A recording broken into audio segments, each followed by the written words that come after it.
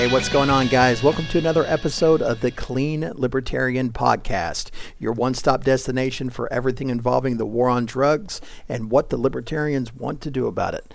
Today, I had on Mr. Jay Norton, none other than the Libertarian Armed Bear Caucus. This guy is a personal friend of mine. He is one of the inspiring members of the LP who kind of drew me in and showed me the ropes and has really helped define what it means to be a active member of a affiliate that is actually doing good things. And got to apologize ahead of time. There was a couple of spots in here where there was internet connectivity problems early on in the beginning, and then halfway through we had to kind of pause because he got booted out of the podcast, but we got it back on track. And overall, I think you guys are really going to get something out of this. What it is today that we discussed was bottom unity and kind of the reality of that and the fallacy in it. And, you know, I was on here with Kevin Hobby a while back, and we kind of discussed some things, and this is not so much a counter argument to that episode. It's just kind of a refinement, Jay's own personal spin on what he believes to be the reality of bottom unity and what that should consist of. And got to say, I'm on board with a lot of it. So hope you guys enjoy it. We also cover a couple of other topics, but you'll hear all of that. And yeah, this is a fun episode. You guys are really going to dig it. All right, what's going on, Jay? Nice to have you on the show. Hey, how's it going? Going pretty good. So Jay Norton is a friend of mine, personal friend of mine. Him and his wife Sharice are both wonderful people. Jay is the IT director for the Oklahoma LP, and he's also the man, the myth, the legend behind the Libertarian Armed Bear Caucus. Jay, you want to kind of expand on that? Legend. The IT thing or the caucus thing? The caucus. Yeah, the caucus part that mostly came out of my early forays into the National Party, and I was I was a little disillusioned with the caucus.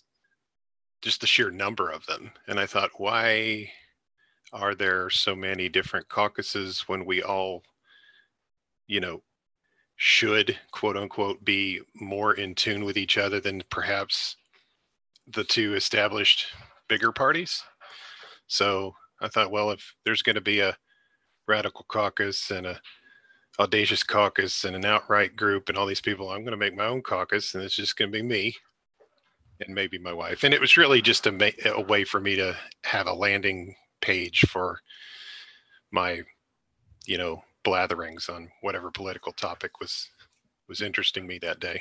But you're building a brand, and I like that brand. And I thought, why not? It's not really a caucus per se. It's basically, as the name indicates, it's something of a play on words, the old joke, the right to keep and arm bears. So that's kind of what we're doing. Of course, Mrs. Armed Bear Caucus is active. We post on the Facebook page, and then I run the Twitter and all that.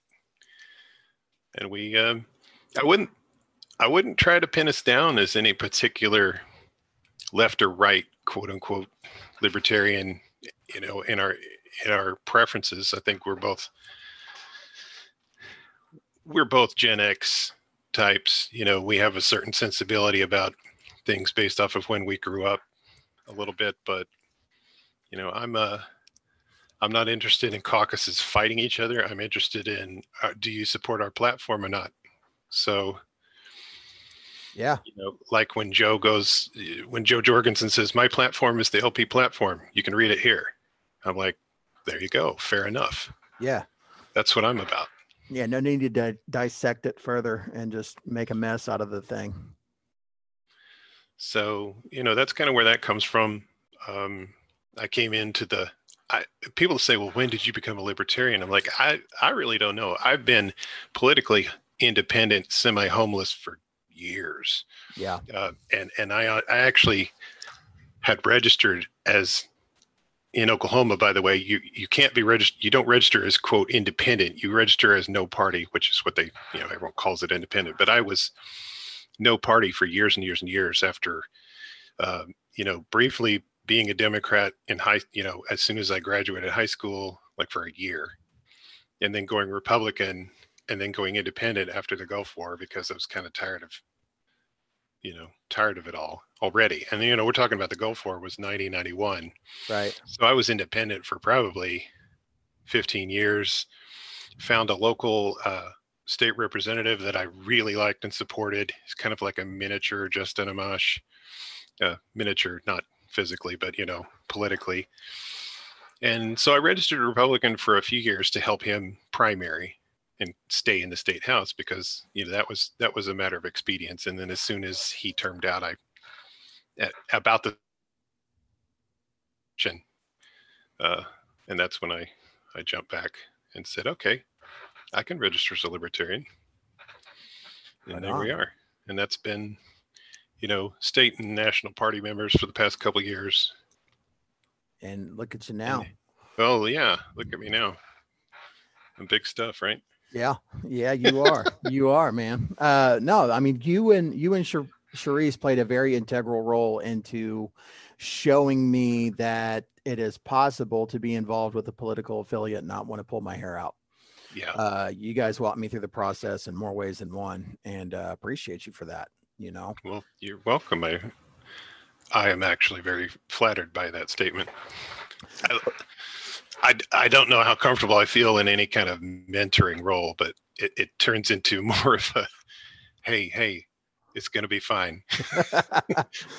well, you're there, buddy. So get used to it. But the reason I brought you on today was I had Kevin on a while back and we had talked about bottom unity, and here's a disclaimer to everybody listening. I have had a little bit of a change of heart. This summer has been one that has opened my eyes to a lot of the stuff going on in the LP as far as the different sides of this ordeal. And I'm not so sure I'm as open-minded as I used to be on the idea of bottom unity, but that's kind of where I'm at, man. It's been a little rough trying to get people to meet at the same table. But I wanted to bring you on to kind of talk about your point of view on it. And because you have a very interesting take and a very principled take. So I wanted to get you to kind of shed some light on what you think the reality of bottom unity is. So you take it from there, sir. So as I understand it, bottom unity, as everyone may or may not be familiar, is the notion that on that dual axis political spectrum that's so popular, the bottom quadrants, which are the libertarian left and libertarian right, should work together to abolish the state, even if we don't agree on everything. And that sounds great in theory. My personal view, which as we all know is pretty good, I think the dual axis political spectrum is essentially false. It's a great recruiting tool. I think it adds complexity though where none exists. In my view, the actual political spectrum, and a lot of libertarians will agree with me, is authoritarian on one end. You can pick left or right, I don't care. Authoritarian on one end and libertarian on the other end. To me, if you want to talk about principles, all freedom, all liberty is ultimately personal, right? So when we talk about personal or social freedoms versus economic freedoms, it's a false dichotomy. It's not that economic freedom, like the idea that right libertarians are more for economic freedom than social freedoms, and the left libertarians are more about social freedoms than economic ones. I think because you have a preference as to what kinds of liberty you like better than others, that doesn't matter to me. You have no moral authority to dictate to me what kinds of freedom I should enjoy, right? So right. So I say the left and right libertarian is also false. I mean, that you either believe that I should have the freedom to do business with whoever I want and ingest a plant or marry 5 dogs or whatever it is that I think is appropriate, or you don't. I mean, Don't marry 5 dogs. We're not advocating. No. I mean, I'm not advocating any of these things. We're talking, hypothetically speaking. Right. I don't have the ability to tell Drew what kind of cigar he should smoke or if he should smoke cigars. Any more than I have the authority to tell Drew or believe that he should or shouldn't own a weapon or any of these things, or live in a commune or any of that. So that kind of circles back to, bottom unity. I think if I'm going to do the hot take, and you tell me when you're ready for the hot take. Bring it on, man. My hot take is that the notion of bottom unity, particularly as espoused by people like Mike Shipley and others of his, the libertarian socialist groups, to me, the notion of bottom unity is something of a smokescreen to let libertarian socialists appear to be a reasonable form of libertarianism. And I don't want this whole thing to turn into me just dunking on libertarian socialists, because, I don't tolerate, libertarian Trumpism either, or any of those kind of things. And I'm not saying I'm the guru on the mountain, and I equally dunk on both ends. But it seems to me that if you're in a group that doesn't agree with probably 50% of the LP platform, you might be in the wrong place. And this is going to sound, people are going to say, you're just trying to be the only real libertarian. I'm like, no, I just want to know if you agree with even half of our platform before you run around saying you're libertarian. Right. It's not fair to the other people in the party who agree with, 80 to 90 to 100% of it. Because sometimes I also like to use the analogy of, say, a religion. If you want to say libertarianism is a religion, there's certain elements of any religion that you should probably adhere to or believe in to be considered orthodox, in that religion. And one of them in the Libertarian Party is you sort of should probably believe in private property.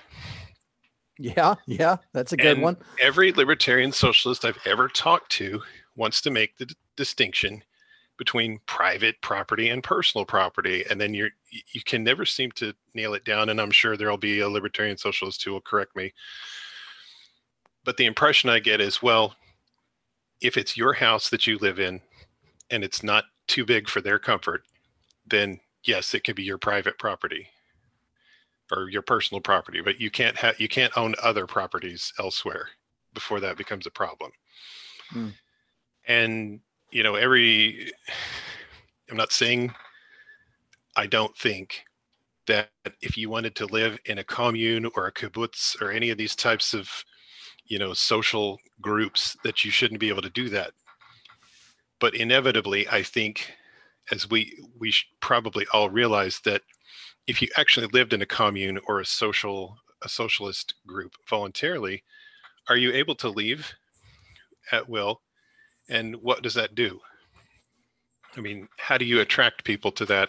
I don't know. I'm not trying to get off too far into the weeds, but I don't see those groups, working large scale. Right. And so I would really appreciate it, again, if you only agree with, say, 50% of the platform, that you maybe go do your own thing. We don't take this as another example. A lot of people really like Tulsi Gabbard, right? Because she's principled and she's anti-war, but nobody says she's libertarian. They say she's a principled Democrat who's anti-war.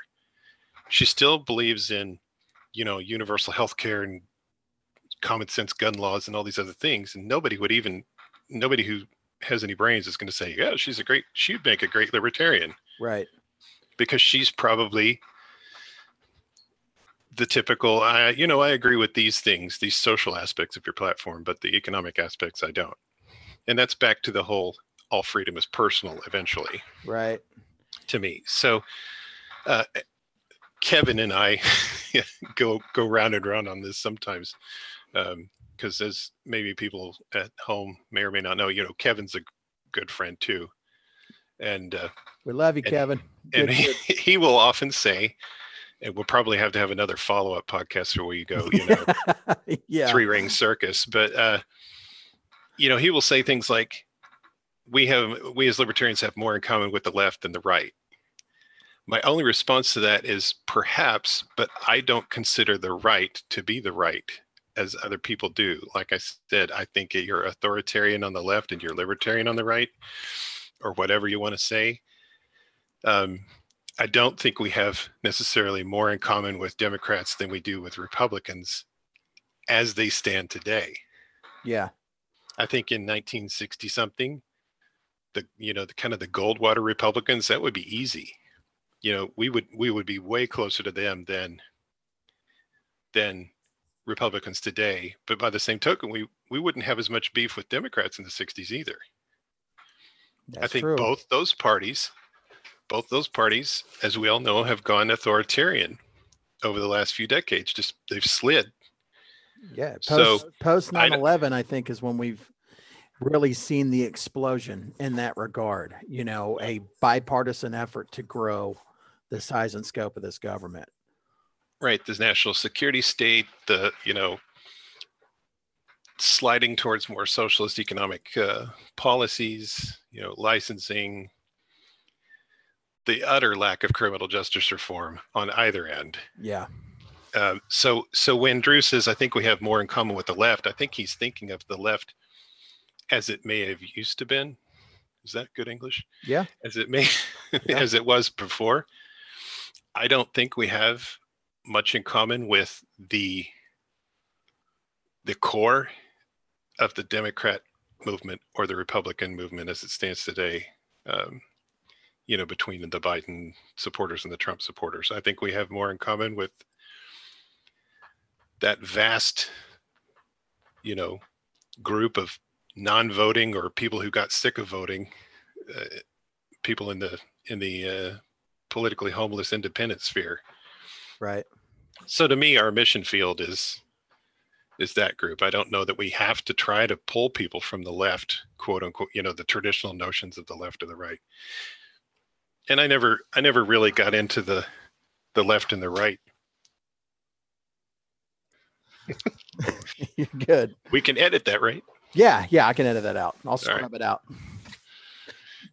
But so more or less, I kind of want to go back to the point about the libertarian socialists and kind of how I've interacted with them and why I've kind of came to the conclusion that I have is because for a while I thought that libertarian socialist referred to voluntary egalitarianism. I thought that was kind of the idea.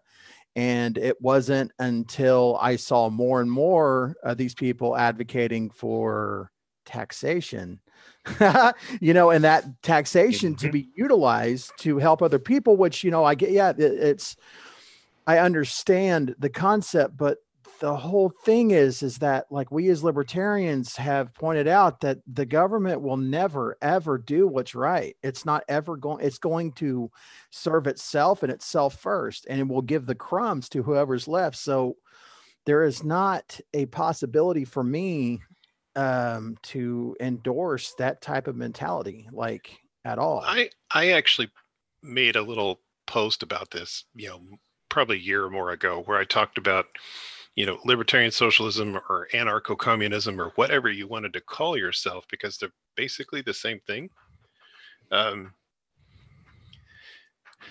Every time I got into any kind of discussion with somebody who's self-identified as a LibSoc or whatever, it felt like, you scratch the paint a little bit and it's red underneath. Yeah. Right. So in a sense, we would get into these discussions and I would say, okay, if I own a factory and you think you think you own the product that comes out of the factory. Why do you think that? And I mean, it's a classic refutation of the socialist or communist view that the worker owns all product of their own labor, except for we had a contract, an implicit contract of employment, where I said I would give you $20 an hour to produce widgets in my factory. That is the value of your labor. You have been recompensed for your labor with that $20 an hour. If you don't think that's enough, you don't have to work in my factory. Right. But at no point do I ever owe you a share in my factory unless that was explicitly negotiated in the terms of employment. Right. When you go on strike, you're perfectly within your rights to unionize and collectively bargain or whatever like that. But if you lay claim to, ownership of my facility that I spent the capital on, that I took the risks to build, you are violating the NAP. 100%. In a lot of cases, if you use force, fraud, or coercion to say, well, we demand X, we demand ownership in your factory, or you walk off the job, that's fine. That's not aggression if you walk off the job. If you keep me from hiring other workers through force, fraud, or coercion, you've not only violated our non-aggression principle, but you've also sort of, when you band together into that union, you're forming a state. So this whole stateless, Marxist idea of a stateless worker-run society is false as well, because the workers, somebody, you've formed a government. I don't care if it's not a very big one, but you can't say that classical Marxist theory and anarchy are the same thing. Right. Somebody's in charge. If it's the workers, okay, great. The workers are now in charge of the workers. You're still forming a state. It never will not be a state at some point. So I kind of don't, I don't agree with any of these notions. Like I said, every time I scratch the surface, there's communism underneath and there's force involved. Right. And that is not ever going to be a good bedfellow for libertarianism, ever. That's my view. Yeah, same here. If you wanted the freedom to go purchase, land somewhere and do your own thing, I'm never going to get in your way. But don't, when it ultimately goes tango and you run out of food, you're going to come to me. I'm going to say, well, I'll sell you some wheat. Right. And you're going to say, but I think you should give it to me. Or, we're getting a little off the rails, but I don't see how any of these methods ultimately work without force or coercion or the implicit, like I said, coercion in the form of implicit threat of force. Right. And I think, for me, where I think that it's possible to have some form of body immunity, and I think pretty much the idea that I had in my head all along was those people who are more in tune with doing charitable acts for other people through their own voluntary efforts. And I think of that as being the left. It's just this idea that I have in my head. And so in that sense, that is in line with libertarianism. And in my opinion, voluntary charity is what's going to be needed in order to wean our society off of the state. So yeah, absolutely. That's a section of libertarianism that needs to thrive. Did you also notice that one of Marx's pillars is to destroy religion? I have heard that.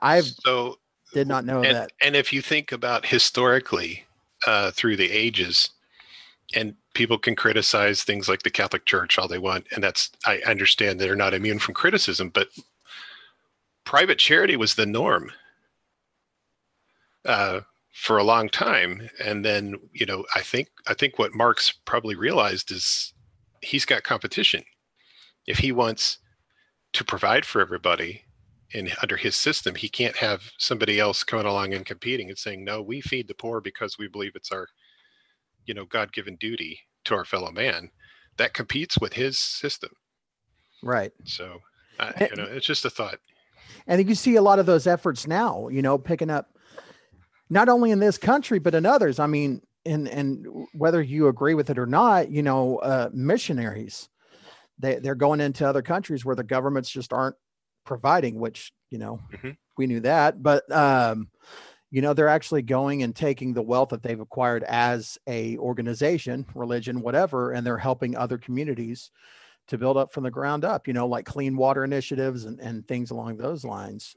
Schools, hospitals are being built in other countries and other places. I mean, there's a private charity that LABC as a family has supported for years before we even did this. And yeah, it's faith-based. It's through, it's linked to my church because one of the churchgoers is from Kenya. And what do? They have a literally an orphanage / school for kids that come off the street in this particular city in Kenya where they are. And they give them an education, and they, get them to university and all these things. And they have a somewhat self-sustaining, gardens and livestock and a farm going. They keep expanding, digging water wells and doing all this stuff, and they're lifting the whole community up. And they're doing it based off of private charity through, linked to various churches and things like that. So that is awesome. Does the Kenyan government not have an interest in this? Sure they do. Are they doing it? Doesn't seem like it. Right. I mean, they have other, things they're spending their money on, but that would be a whole nother episode, right? Talking about why do we send these billions and billions of dollars in aid to third world countries and it never seems to get anywhere, and everybody who looks at it knows it's because bad governance soaks it all up. I can't remember. I saw something on Twitter the other day, and it was that foreign aid is the rich countries taking money from the poor and giving it to the rich in poor countries. And that's essentially... It's not too far off. Yeah, it's pretty much how it pans out. And so, of course, it doesn't work. I mean, it's just backwards logic. But whenever we see not necessarily poor, but, people who actually care, and there's a passion behind why they're doing what they're doing for other people, we see positive benefits happening, such as, the charity that you've given to. And that, to me, that action is what I consider to be part of the left, and just the compassion for other people suffering and things along those lines. Not to say that the right are self-centered assholes or anything like that. It's just, I've just attributed that. Maybe I'm wrong. Maybe my understanding of the left is all wrong. Well, I think, and it's important to realize we're talking about the popular cultural notions of left and right in this country, right? Which, right. The right being the churchy people and the left being the university people wearing tweed or whatever. Right. I don't necessarily think there's anybody has a monopoly on compassion. They just seem to go about it in vastly different ways. So let me ask you this then. So we've kind of established what, left libertarianism looks like and what it doesn't look like. What do you think would be the best way to approach somebody discussing bottom unity? Like, how do we change the course of the conversation in the community? I would probably just go with what I was saying earlier. Ask them, what do you think this means? What do you think? I mean, we're talking about left versus right libertarianism.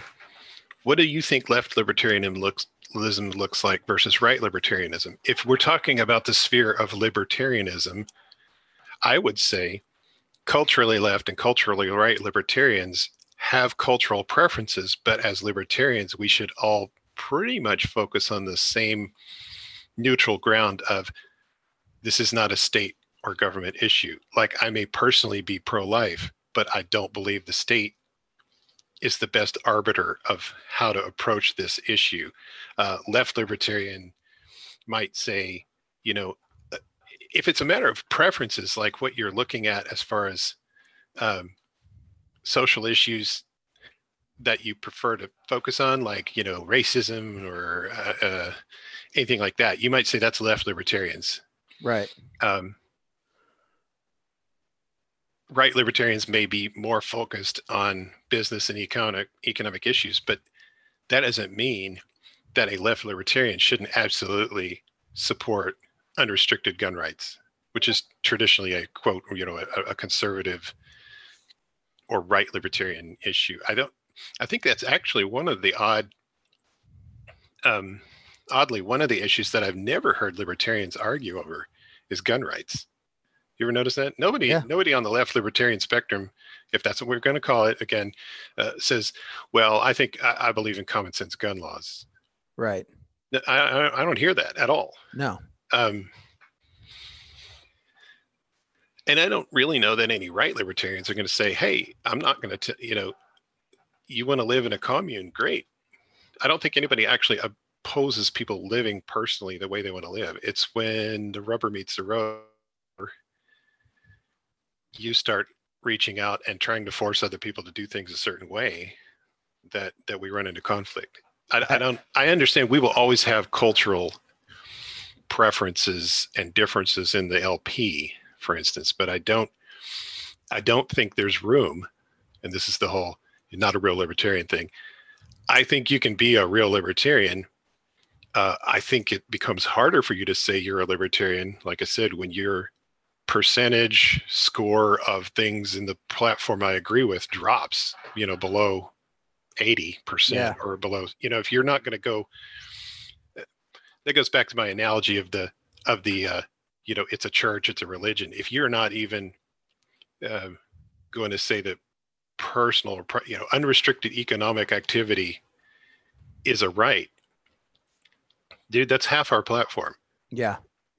Is economic issues and what the state should not be involved in.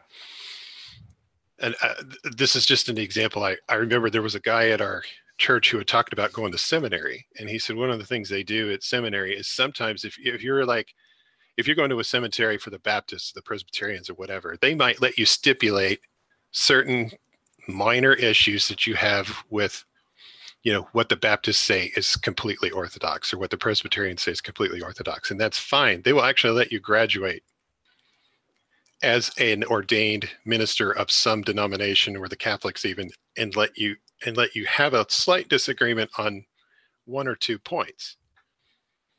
But if you come out and you say, well, I don't believe Jesus is actually God.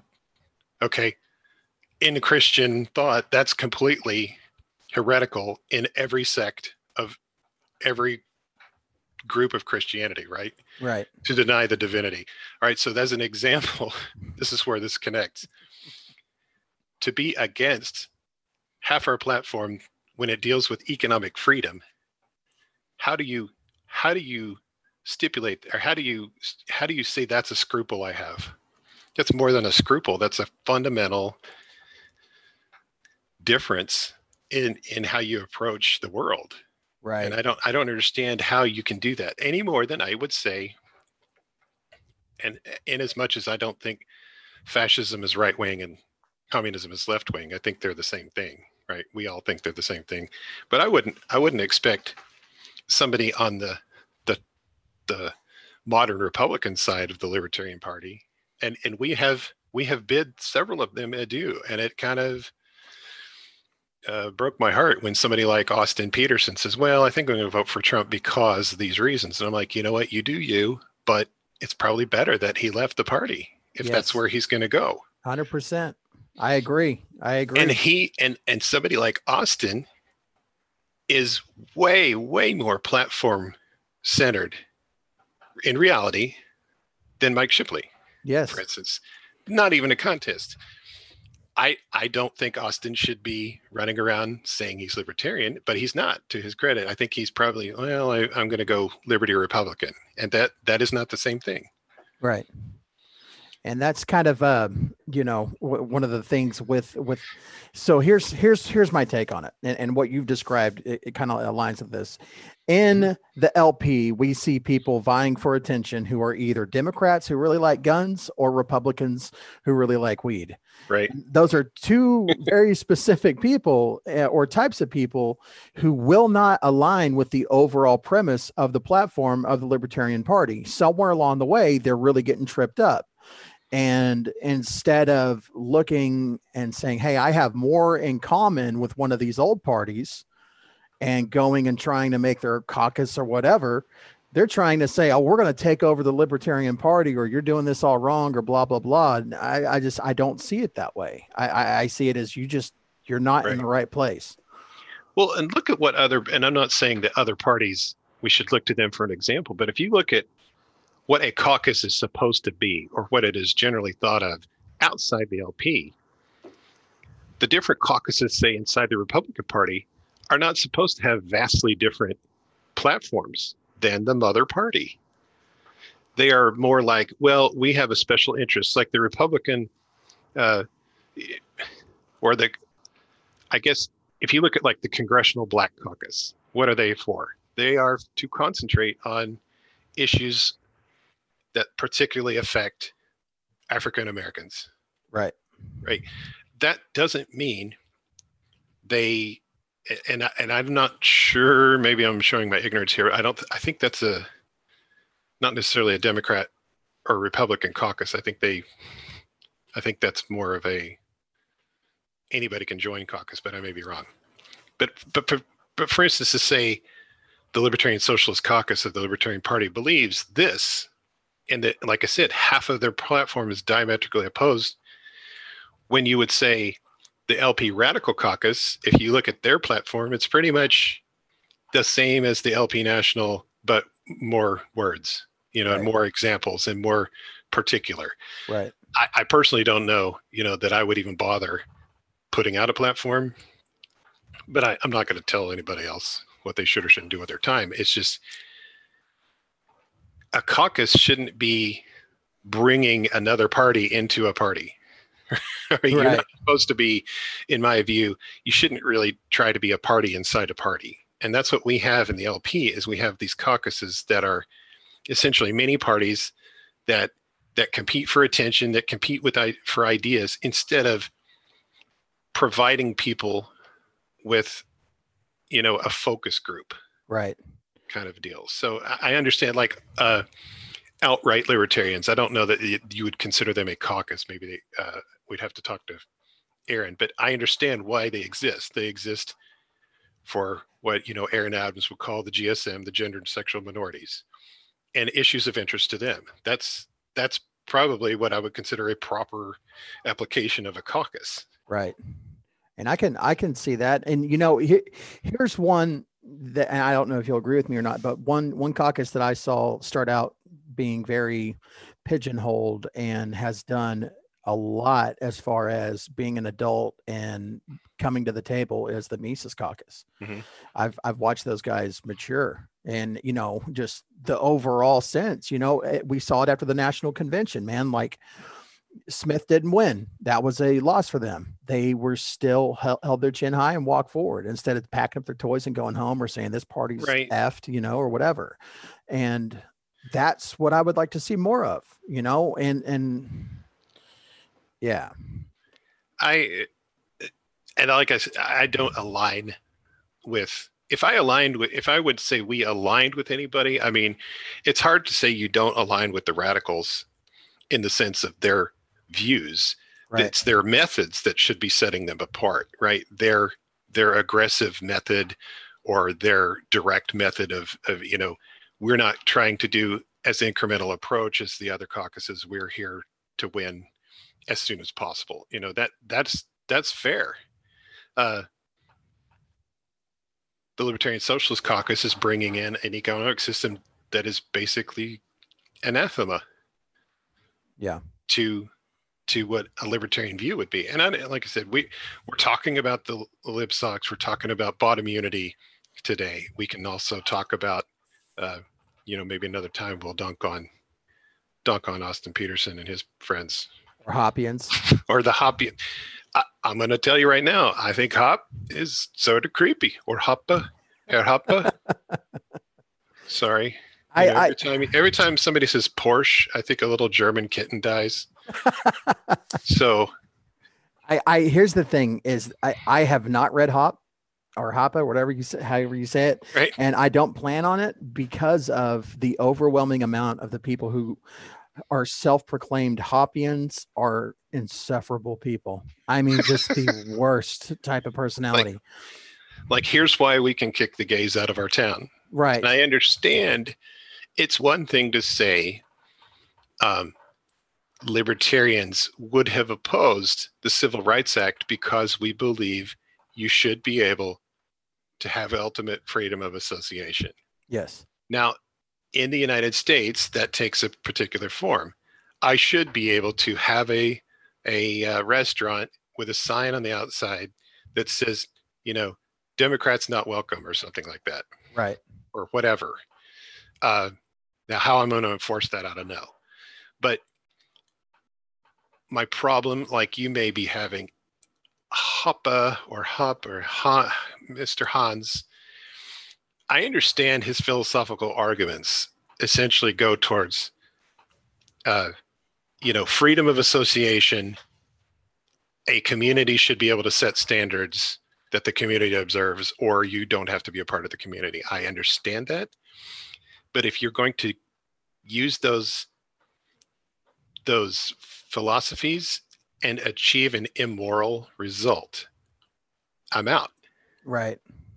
And when you say we should be able to exclude Black people, gay people, people with purple hair, whatever, you need to be checking, is my result a moral one? And I am somebody who believes there is an ultimate moral authority, or I wouldn't be a very good Presbyterian. Right. So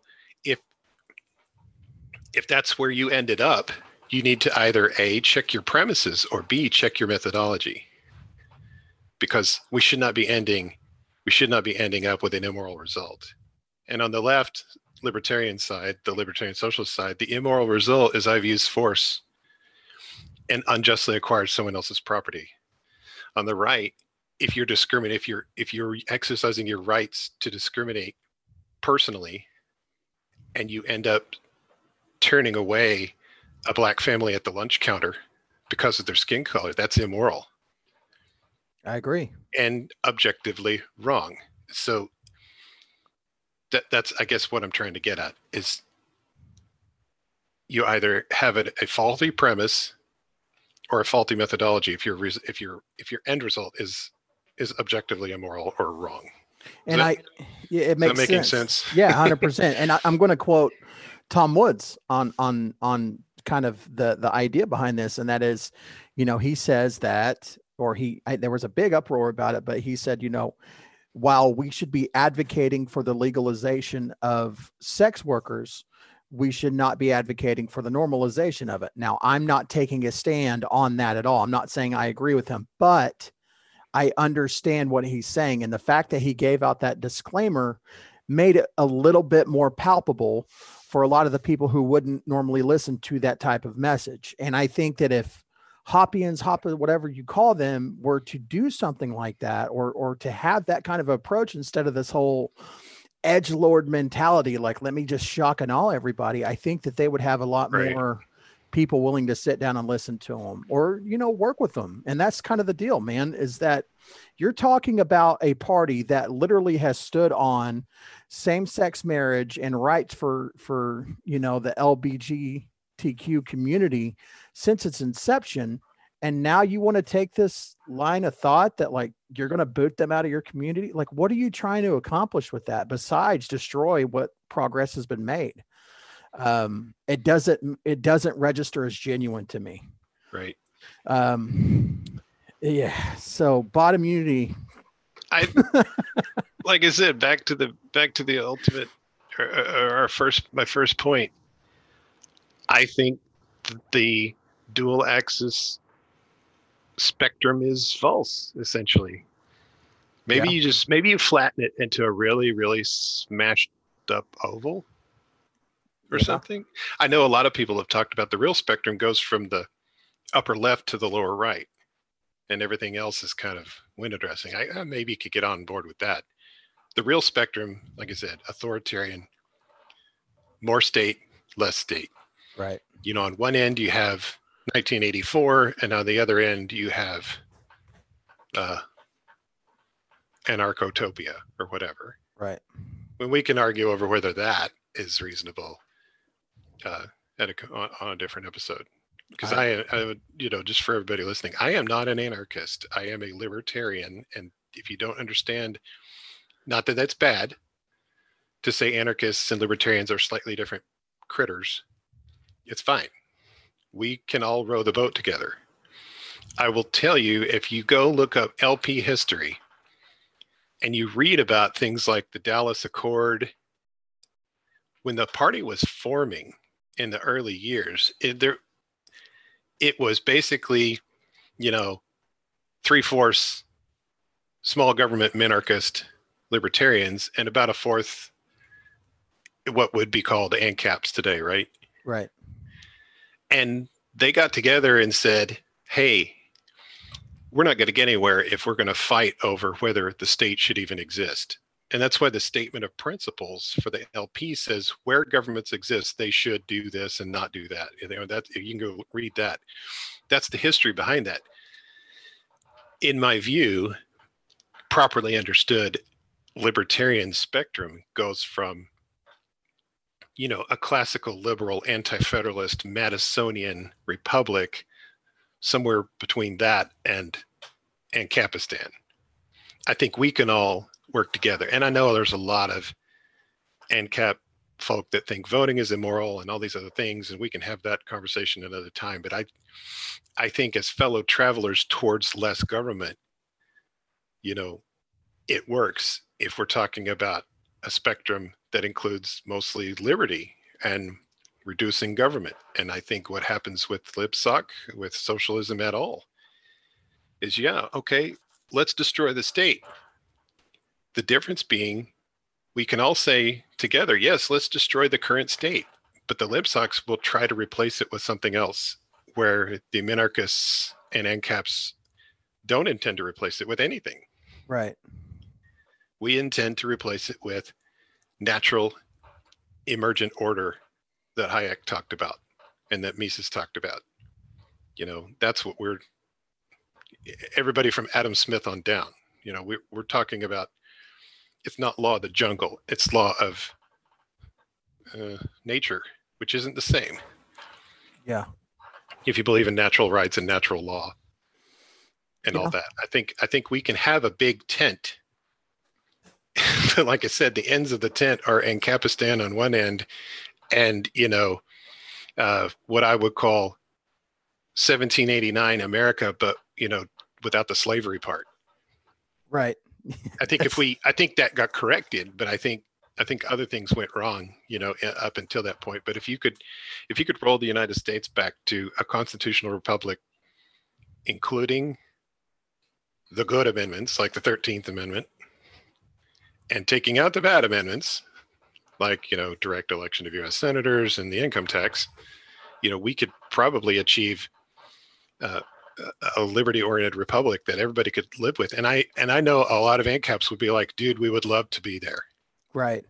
And I can turn around and say to ANCAP friends of mine, I would love to live in your society too. I think we could all agree that either of our societies, as we see them, is orders of magnitude better than what we're in now.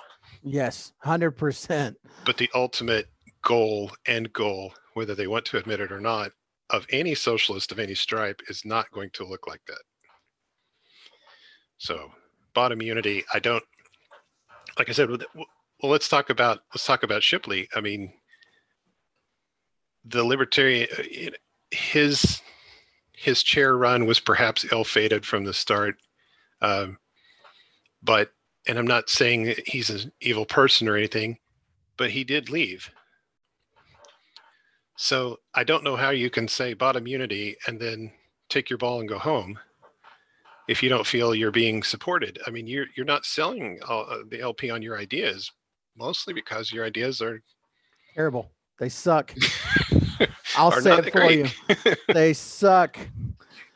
But I mean, it was doomed from the jump street, and that's partly because of what he was preaching, but also because of his methodology, which, God, man, if you have a radical idea, you got to make it palpable, and, screeching at everybody and pointing the finger and taking zero self-reflection on why people don't like you, you're not going to have a good result ever. I don't know why that's so hard to comprehend, but it does seem like a lot of these types of radical individuals that are trying to fall underneath the umbrella of libertarianism suffer so badly with that, and it's everybody else's fault but their own, if you were to ask. Well, and the LP being the most viable third party, we're going to attract fringe. Yeah. And it's just going to happen. I mean, I've seen some pretty nutty people come in and say, I'm a libertarian. It doesn't matter. Sometimes, exotic. Yeah, Joe. What did Josh say? He hadn't been a libertarian if it Josh Dial on that show. Anyway, I don't see bot immunity as real, simply because I don't agree with that spectrum or that, the notion that, well, I'm a libertarian. I just think that I should be able to smoke weed all day and force you to give me things. Yeah, no. Wait, what? No, no, not any reality is that ever going to work. Yeah. Like, basically, if you hear people saying words like wage slavery or personal and private property are not the same thing, this is a dog whistle. Yes. Yes. For communism. Yes. Without a doubt. This isn't up for debate. Yeah. I've spoken. No. Yeah. Well, since you've spoken on bot immunity, before we wrap it up, I do want let's kind of touch base on this whole idea of libertarians for Joe Biden. Right. All four of them. All four of them. What is the LABC official statement? The official statement is AYFKM, but I'm not going to say it out loud. Some of the people that are, all I know is people can go out onto Twitter and check them out. They self-describe as that there's 4 people tweeting under this Twitter handle. They ask for retweets periodically. Nobody does. Everybody quote tweets them and says, what the hell is this? Right. The retweets they're getting. It's been my experience that after looking at them the past day or two that, there's not a whole lot of positive reaction to them. They claim we're for his character. Joe is a good guy. And I'm like, Joe has boundary issues. Yeah. Joe has arrogant issues. Joe has a lot of problems. Joe is Obama, dude. Like, Joe is a shittier, great value version of Obama. I mean, this is a guy, what I don't understand is the people behind that, at one point at least, were huge abortion abolitionists. /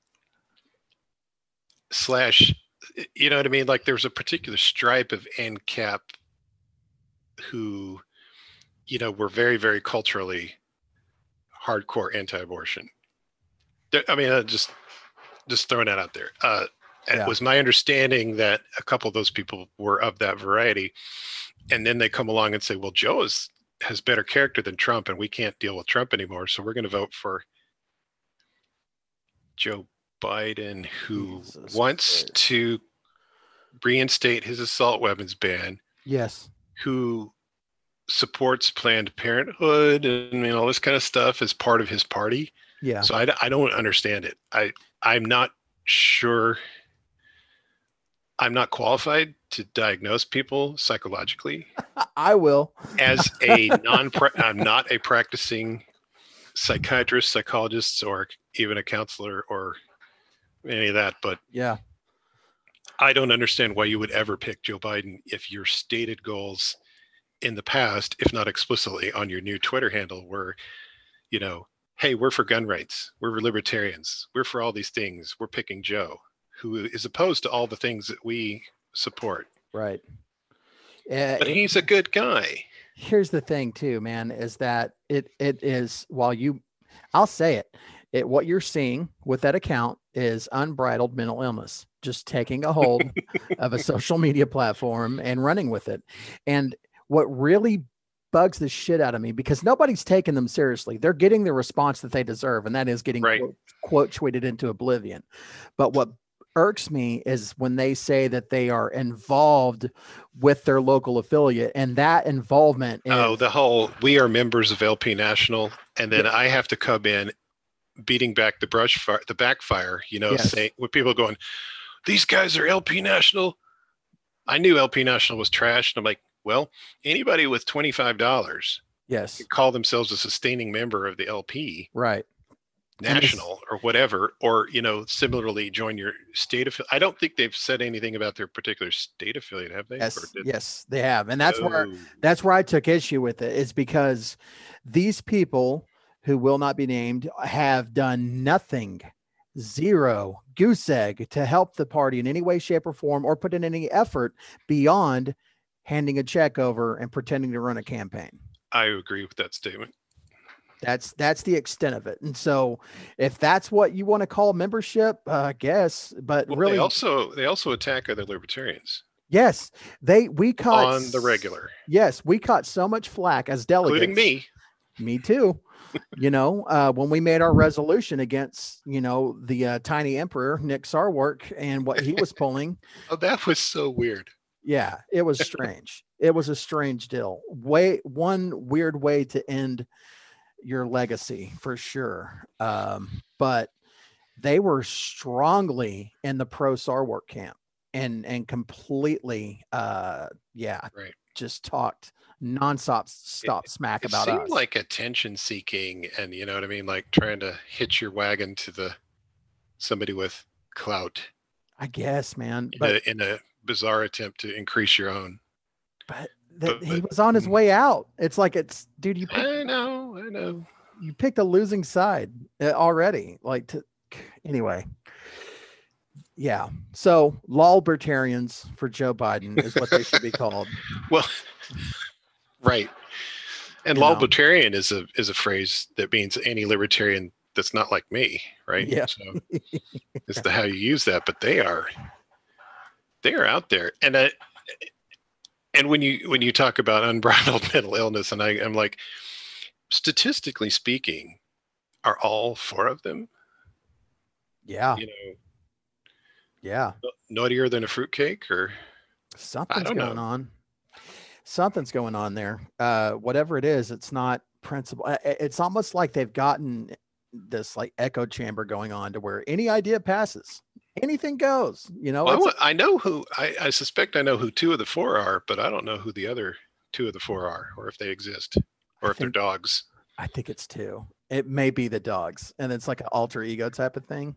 Yeah, maybe. Oh shit. Now we're getting into the twilight zone of this thing. Yeah, except for that's probably totally true. Probably. That's the difference. It probably is. So there it is. The official statement is that they're not libertarians in the sense that they claim to be, and they're not members of this affiliate in the sense that they claim to be either. You can be a member of the affiliate on, like I said, on record on the computer, but a lot of people are members, and then I never see them at the meetings, and then I never see them at convention, and then they say things, oh, I'll be at convention, and then they're not. Yeah. And then they complain about the affiliate and how it's run, and I'm like, but you never ever show.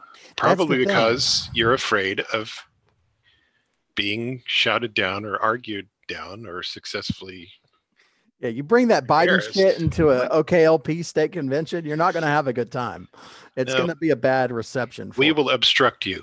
Yes. because we're good at that. Obstructionists. Bully. You forgot the bully part. Oh, bully right. Obstructionists. Yeah. We're bullies. All 14 of our delegates bullied the other 1,000. Yeah. All right. Well, Jay, thanks a lot, buddy. You know I love you to death, man. Is there Love you too. anything you want to plug at all for the 5 people that listen to this podcast? Vote for Joe Jorgensen or you're lame. How's that? Yes. Yeah. I know a lot of people are like, well, I can't vote for Joe. My big beef for the past few weeks is libertarians who refuse to vote for Joe because fill in the blank. She said this one thing. Right. I'm like, okay, if that causes you to not vote for Joe, shut up. You are not going to vote for her anyway. Yes. I don't believe you. Yes. She supports BLM. Okay, how many times do we got to go over this? Uh-huh. I actually said to a Trump supporter who said, I could never vote for Joe because she supports BLM. And I said, yeah, you mean kind of like Donald Trump said there were very fine people at that racist rally? And they go, that's been discredited. And I go, see where I'm going with that? Yeah, exactly. She said, I think we should support the protesters and not the movement. She said this I don't know how many times. She said it in a room full of LP radicals at convention that I was privileged enough to be present for. And she explained it. Yeah. And we are for anti-racist means let's attack the parts of the system that are objectively racist against certain groups of, disproportionately against minorities and things like that. That makes sense to me. It didn't have to be a dog whistle. People made it into one, probably unjustly. But yeah, I understand why people hear phrases they don't like, and then jump to conclusions because nobody is curious anymore. Yeah, I agree, man. That nuance matters. And nobody wants to find out. Yeah. They just want to be mad. Now, there's one of my followers on Twitter, and I got to give him a shout out. I hope he listens. He goes by Yukon Cornelius, and we've had in-depth conversations, and his reasons for not supporting Joe, those are in his own reasons, and they're valid. He never once said, "Oh, I was going to vote," except for, and that's the type of person I can respect 100%. So Yukon, if you're listening to this, buddy, you've made the list of good people in my book. But there's a lot of others out there who've been kind of like what you said. I'm not voting for Joe because of one thing, and that one thing is just laughably stupid.